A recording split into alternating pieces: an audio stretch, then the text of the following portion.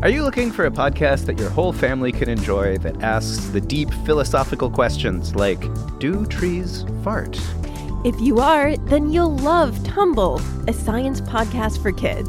I'm Lindsay. And I'm Marshall. Join us as we explore stories of science discovery, from butts to animals, dinosaurs, astronomy, and everything in between. You'll love these stories, and you'll learn something new. Find and follow Tumble Science Podcast for Kids wherever you get your podcasts, or at sciencepodcastforkids.com.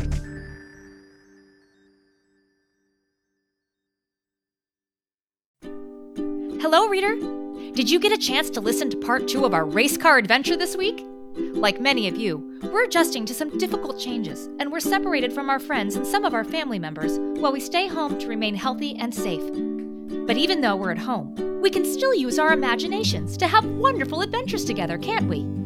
This week, we traveled back in time to 2008 and across the Pacific Ocean to Japan to see Danica Patrick compete in the Japan 300 Indy car race.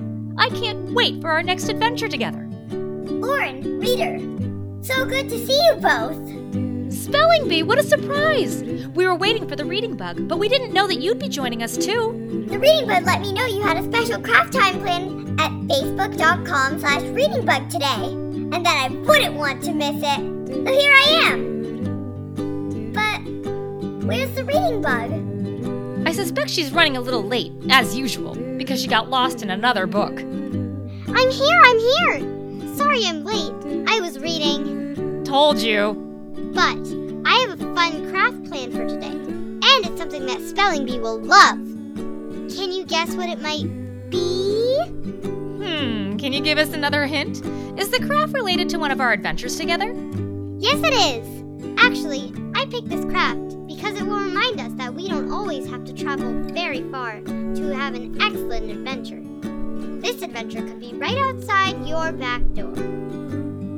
Right outside our back door? I don't see anything out there except for some grass and a garden. That's right, Spelling Bee. This craft will remind us of our very first Reading Bug adventure together, when we visited the garden and learned all about what makes it grow.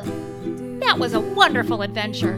We met a sad scarecrow who was upset that the flowers were missing from his garden. Yes, and remember, he thought he had scared them all away. And so we set out to solve the mystery of the missing flowers. The Reading Bug used her magic book bag to shrink us down to bug size so we could meet the insects that live in the garden and ask them why the flowers weren't blooming.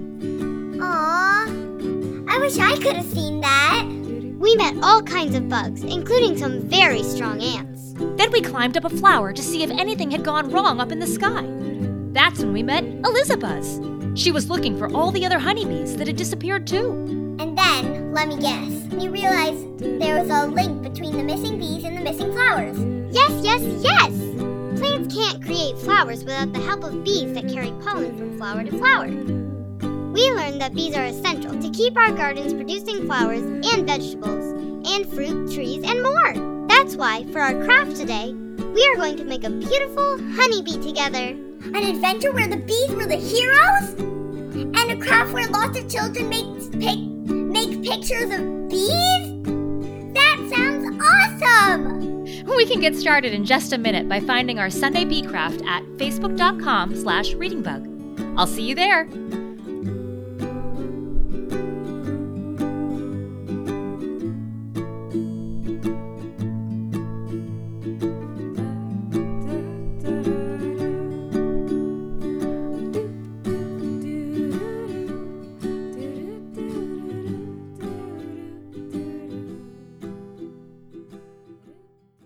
For over 6 years, The Past and the Curious has been winning fans, sharing stories of real people from the past, and making people smile.